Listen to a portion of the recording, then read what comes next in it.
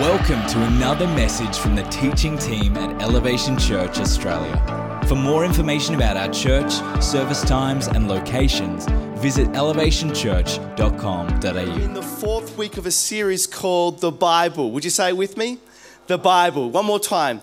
The Bible. And we've been looking at how at the start of this series we talked about how they did a survey and Christians are reading their Bibles less and less. And so what we said here at Elevation was we want to be a church where we're reading our Bible. So we want to try and reverse that trend. So let's do a series to talk about the Bible and how important it is for us. The main thought from week one and really the whole series, what we've been looking at is this: you will encounter God through the Bible consistently over time.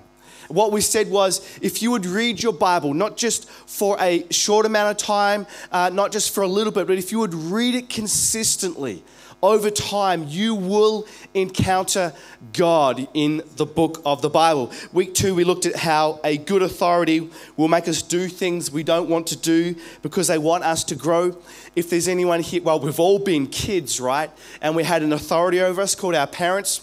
They got us to do things we didn't want to do. Does anyone remember that? Some of us maybe still remember that.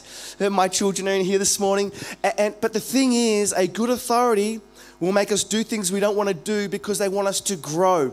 I'm here to tell you today, the Bible, when you read it, there's some things in there that we don't want to do.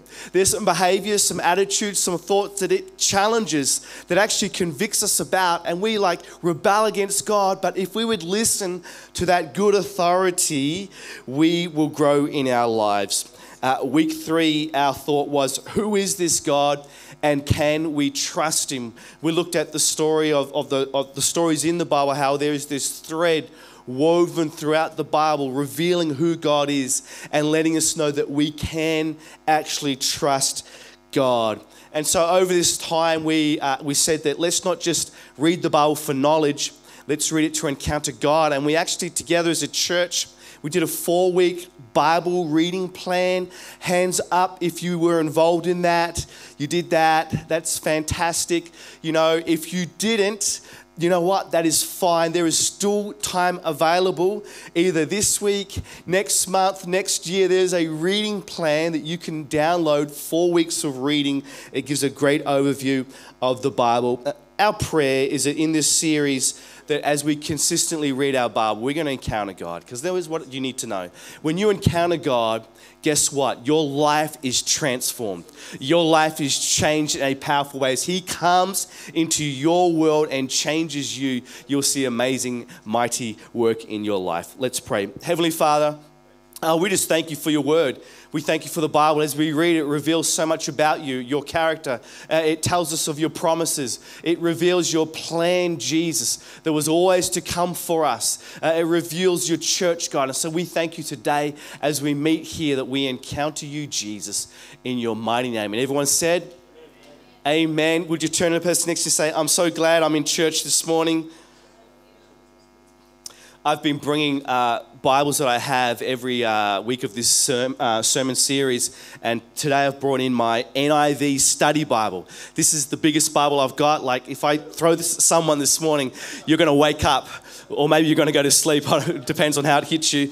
But this is a great Bible. If you want to get a little bit deeper into the Bible, a study Bible is amazing. It's got references for every verse, gives little bits of information, tells you what the context might be, or little bits of information. At the start of every book, tells you about who wrote the book, who the audience was, goes into the structure of the whole book of the Bible. It's a great Bible to have, the study Bible. So if you want to get a study Bible, I recommend the NIV study Bibles. If you buy it at Koorong, use the coupon code Bronson Blackmore. I get a... No, I'm joking. I get a 20%. No, I'm joking. But earlier on, I talked about how there is the 1-year Bible. It's a reading plan where you just turn to the day of the year, so September 23rd. That's a great day. That was on Friday. That was my birthday. The presents must be in the mail. No. But you can turn to the day of the year and you can read it there today. Who wants this 1-year Bible? Who wants it? Come on. Someone say yes. Okay, Steve, you got it, man. Wow, who knew it would be so hard to give away free things? That's yours, Steve. Give Steve a big clap. Hope you enjoy that, Steve. That's how I read my Bible every day. It's a great way to read. Hey, have you ever discovered that a quote or a saying that you had been using yourself or that you'd heard someone say was actually never said or was incorrect? Have you ever discovered that? Let me give you a few today. What about this one? That's one small step for man, one giant leap for mankind. Do we know that? Do you know who said that? Neil Armstrong, he said that? Well, no, he didn't say that. This is what he actually said. That's one small step for a man, one giant leap for mankind. Oh, you guys are all like, oh, my world is all falling to pieces now. What about this one here? I don't think we're in Kansas anymore. Do we know that one? Who says that? Dorothy from The Wizard of Oz. Dorothy from The Wizard of Oz. Well, she doesn't. She actually says this, Toto, I have a feeling we're not in Kansas anymore. Doesn't sound the same, does it? What about this one here? Let them eat cake. Do we know who says that? Yeah, Marie Antoinette, in the French Revolution, let them eat cake. Well, she never actually said that. I did some reading. What actually was, there was a book called Confessions, written 11 years before she supposedly said that saying, which actually had this in it. And guess what? It doesn't even say let them eat cake. It says let them eat brioche. I mean, let them eat brioche. Doesn't have the same ring, does it, as let them eat cake. And then finally, this is one that we probably have all heard before. Money is the root of all evil. Have we heard that saying before? While in Timothy, it actually says the love of money is the root of all evil. Loving money is the root of all evil. So that's another one for us today. You know, it's easy to misquote people, to misunderstand what they've said, to attribute statements to them wrongly. And I know that this happens to me a lot. Like nothing that I say here is ever misquoted wrongly because I don't think anything I say here is ever re-quoted again. Okay? But at home, when I'm with my family, I'm talking to my family, they always say that I said something I didn't say. Like I'll just be sitting there and I might say something like, oh, can you please pass me the chocolate milk or something like that? And my family will say to me, no, you just said that you want to have scrambled eggs and 3-minute noodles. I'm like, I didn't say that. It happens all the time. They say that I say things, they get what I said wrong. I can't believe that. You know, it's easy to misquote the Bible as well. It's easy as we are reading the Bible to misunderstand, to misquote, to attribute incorrectly what has been said in a verse or in the passage of Scripture. And today I want to look at something, and today was going to be a little more of a teaching sort of preach, but today I want to look at something that's called context. Would you say it with me? Context. What's context? Well, there's two meanings of context, and when you read the Bible, it's extremely important. Here's the first one. Context is the circumstances that form the setting for an event, statement, or idea, and in terms of which it can be fully understood. And then there's a second meaning of context, which is this: the parts of something written or spoken that immediately precede or follow a word of passage and clarify its meaning. You know, when it comes to the Bible, the church and Christians, unfortunately, have been misquoting the Bible for so many years, decades, centuries, millennia. I mean, not at Elevation Church, but at other churches. That, you know, as Christians, we often misquote Scripture because we get it out of context. We do it, unbelievers do it. The world does it as well. They know Scripture verses and they use them, but they use them out of context, not in the correct way that they were meant to be used. And so I thought that in a series on the Bible, I thought it would be important for us to look at how, as we read the Bible, it is important for us to understand the 3 different types of contexts that there are as we read Scripture. And so today, if you're taking notes, write these down. The 3 main contexts we use to consider when reading the Scripture, if you're taking notes, are these. Number 1, we consider the historical context. Say it with me. Consider the historical context. Every passage of Scripture was written within a historical context. Every single passage of Scripture. So that means that every verse, paragraph, every chapter, every book, every section that they're part of, Old Testament, New Testament, was written within a historical context. And that means that we need to consider who the author was and who the audience is. Historical context talks about who was the author and who was the audience. In Deuteronomy 1:1, it says this: "These are the words Moses spoke to all Israel in the wilderness of Jordan." So the author was Moses, and the audience was Israel. The context is Moses wrote it, and the Israelites was who it was written to. The first 5 books of the Bible, called the Torah or the Pentateuch, Genesis, Exodus, Leviticus, Numbers, Deuteronomy, were written by a man called Moses. And the audience of those 5 books is the Israelites. So as you're reading those books of the Bible, it's actually speaking to the Israelites. Like if we read those passages of Scripture, they're not actually speaking to us, modern day Christians, they're speaking to Israelites back in that time. Now we can infer meaning from them definitely, but that's who the audience was. It was to those people. And so as we read it, we say, what is Moses trying to say here to his audience, who are the Israelites? What is Moses trying to describe about the stories of Abraham and Isaac and Jacob? What is the significance that Moses is trying to let the Israelites know about these people, about the patriarch? And so then we go into the New Testament, and we have the book of Matthew. It was written by Matthew, and its audience was Jewish Christians. So that means that as he writes it, he will talk about things that Jewish Christians will understand that perhaps Gentile Christians won't, because that's his audience, Jewish people.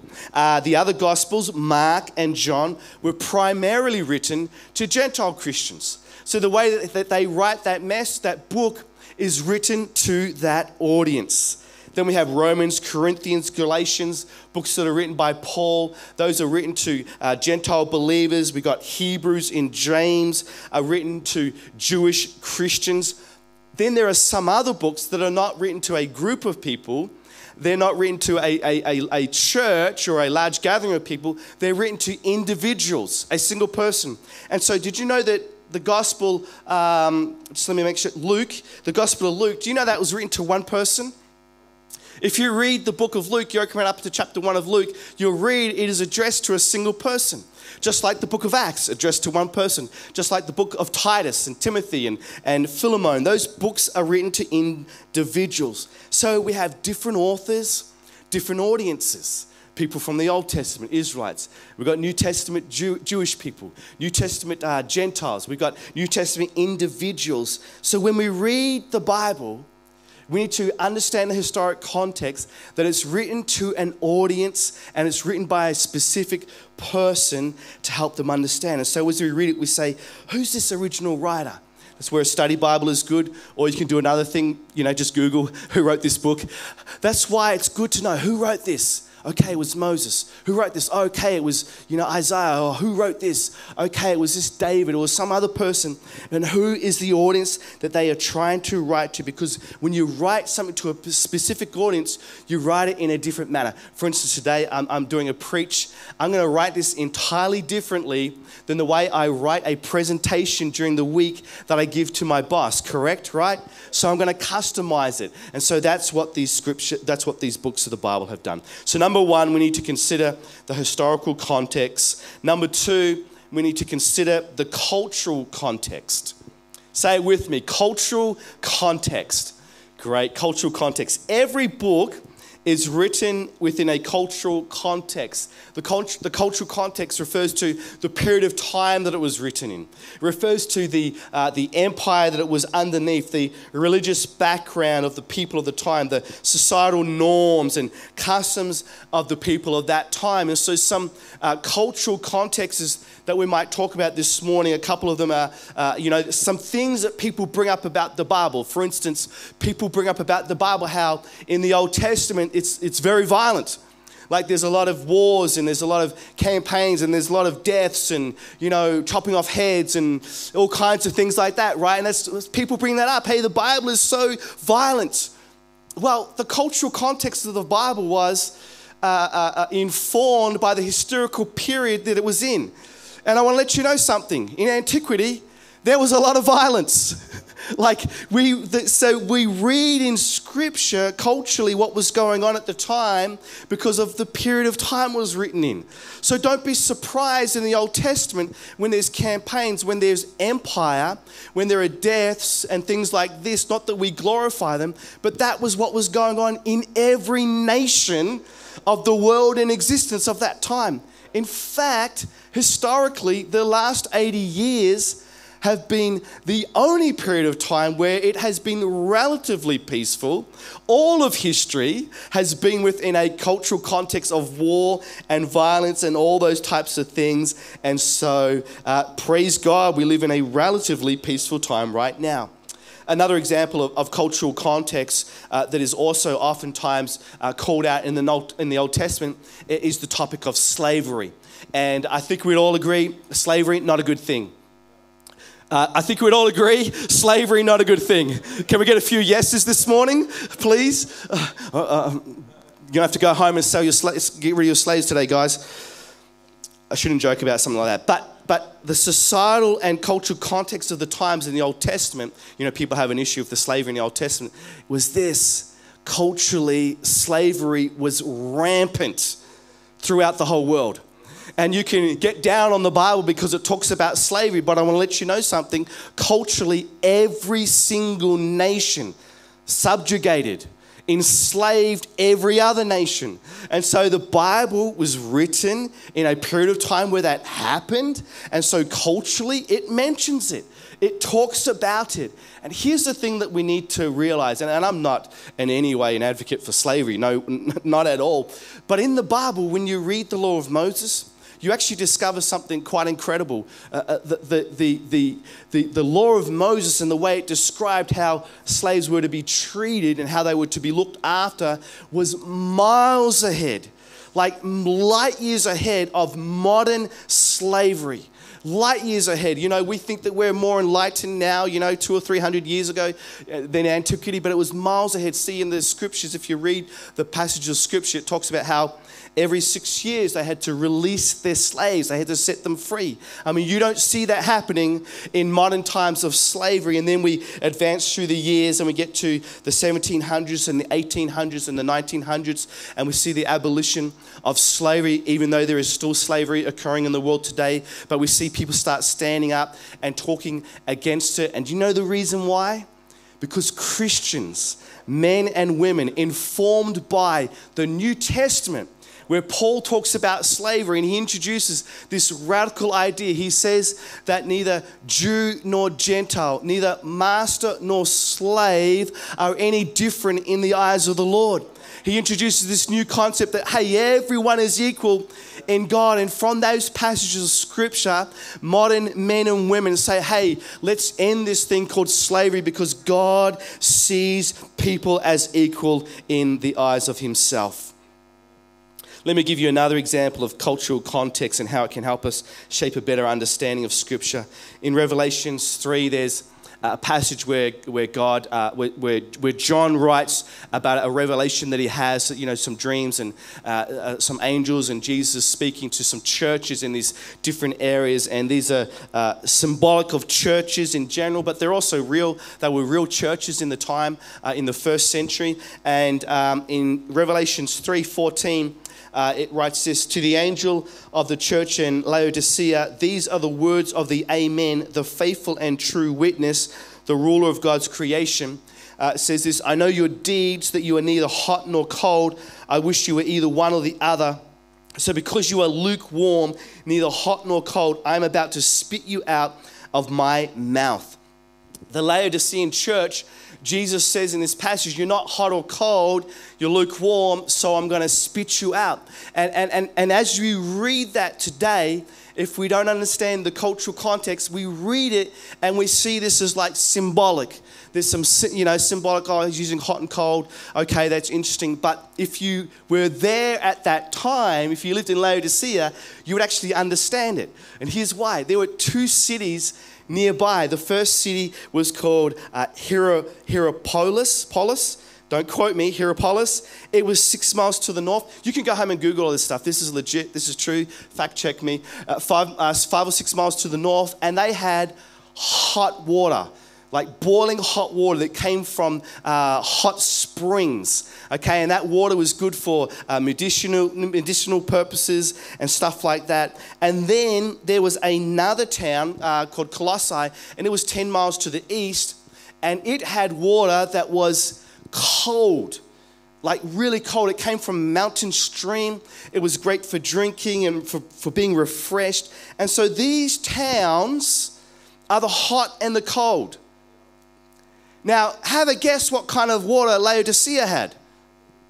They had lukewarm water. Like, look it up today. Go home and Google it. They had water that was lukewarm. It was unclean. It was tepid. It was useless water. And so Jesus, when he says your spiritual life is just like your city's water supply. It's lukewarm. It's good for nothing. I'm going to spew you out of my mouth. See, when we understand some of these other things, it brings greater context. It brings greater memory. It's like, oh, God's not just being symbolic. He's actually using real life examples that the people in that church would have 100% known what he was speaking about to bring extra meaning to this scripture verse in Revelation 3. It's not just a cultural reference. Sorry, it's a cultural reference, not a spiritual reference.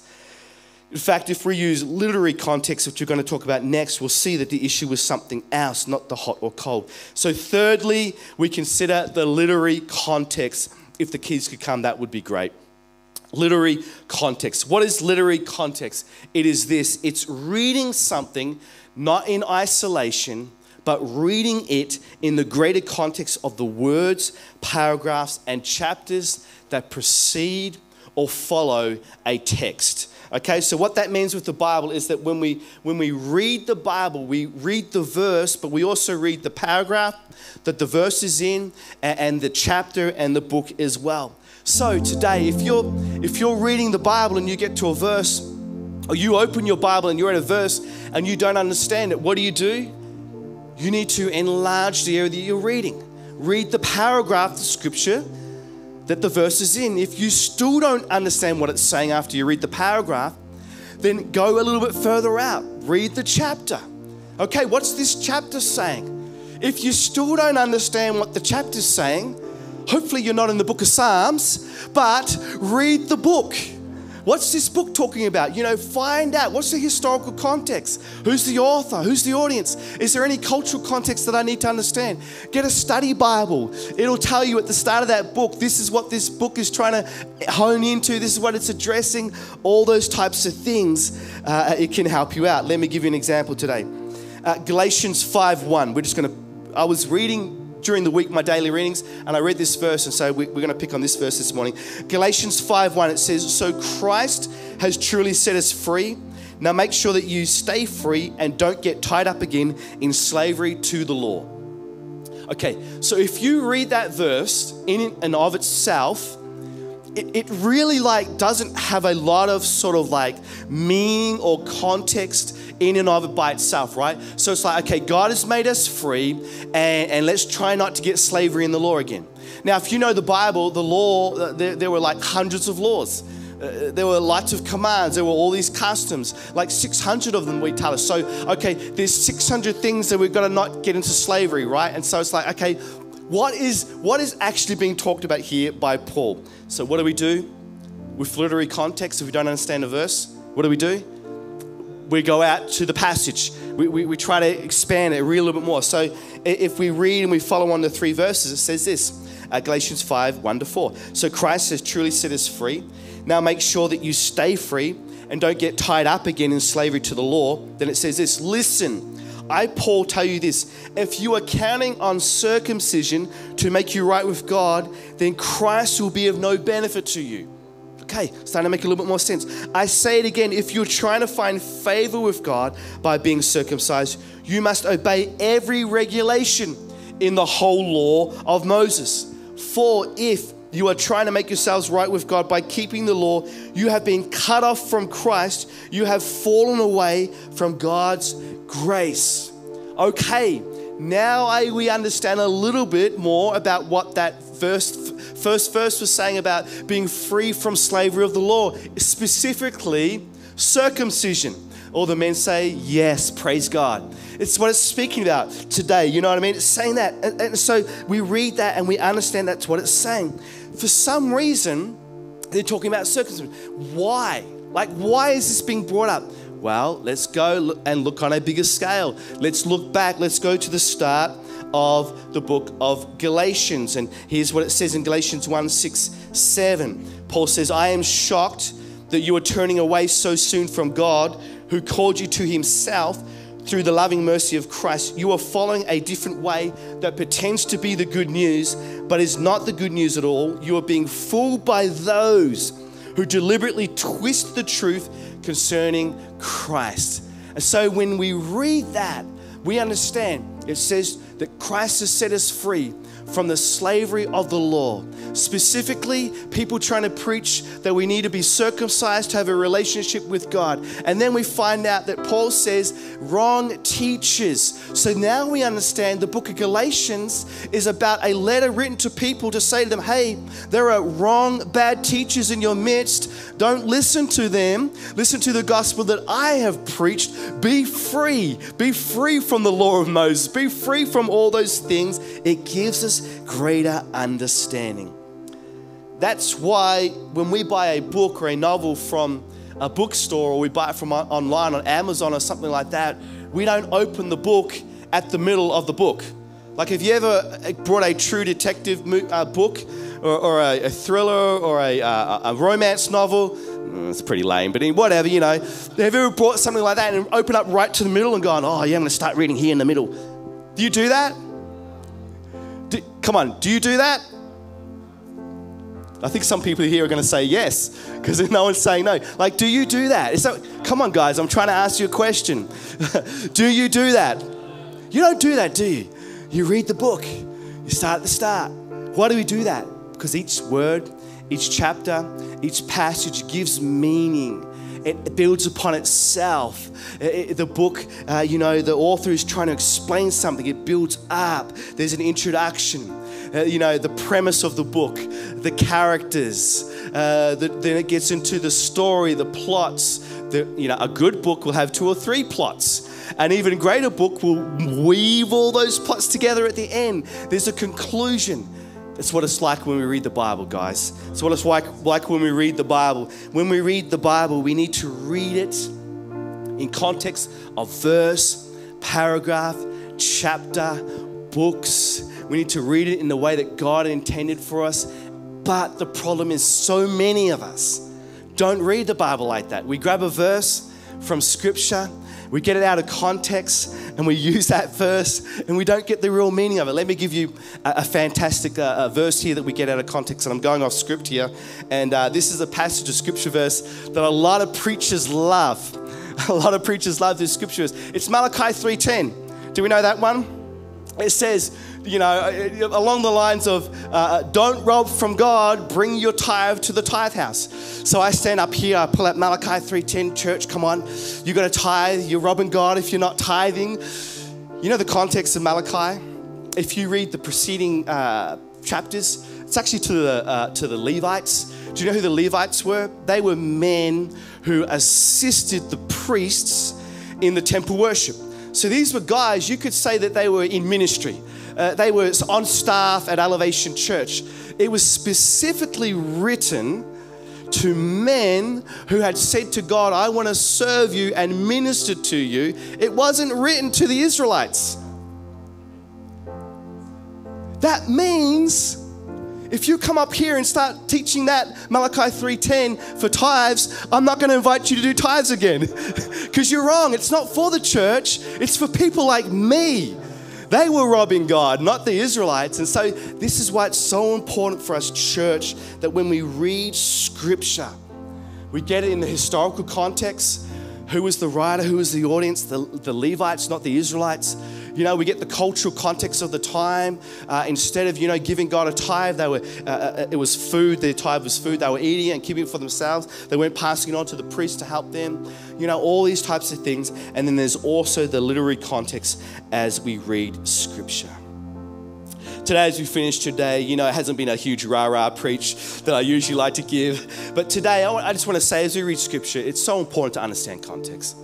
It's so important as we read the Bible of God that we understand the historical context, we understand the cultural context, we understand the literary context, the author and the audience, the customs and the norms of the time, the verses placement within a chapter or within a passage or a book. And here's what I believe. If we would read our Bible, and if as we read it, we would say, hey God, as I read this passage of Scripture today, as I read it, whether I read several verses, a passage, a chapter, but as I read it and over many days, I pray, God, you would help me to understand what is the historical context of what I'm reading?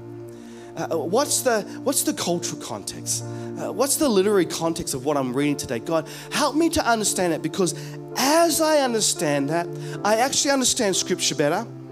And here's what you need to know. As I understand Scripture better, do you know what? I actually start to understand my Heavenly Father better. Like, as I know the Word better and what it actually means, not what I think it means or not what, someone has said over many years for an alternative motive, but what it actually says, I actually get to understand, God, this is who you really are. As I really understand what your Scripture verse says. And I pray that that's how we approach our reading of the Bible this week.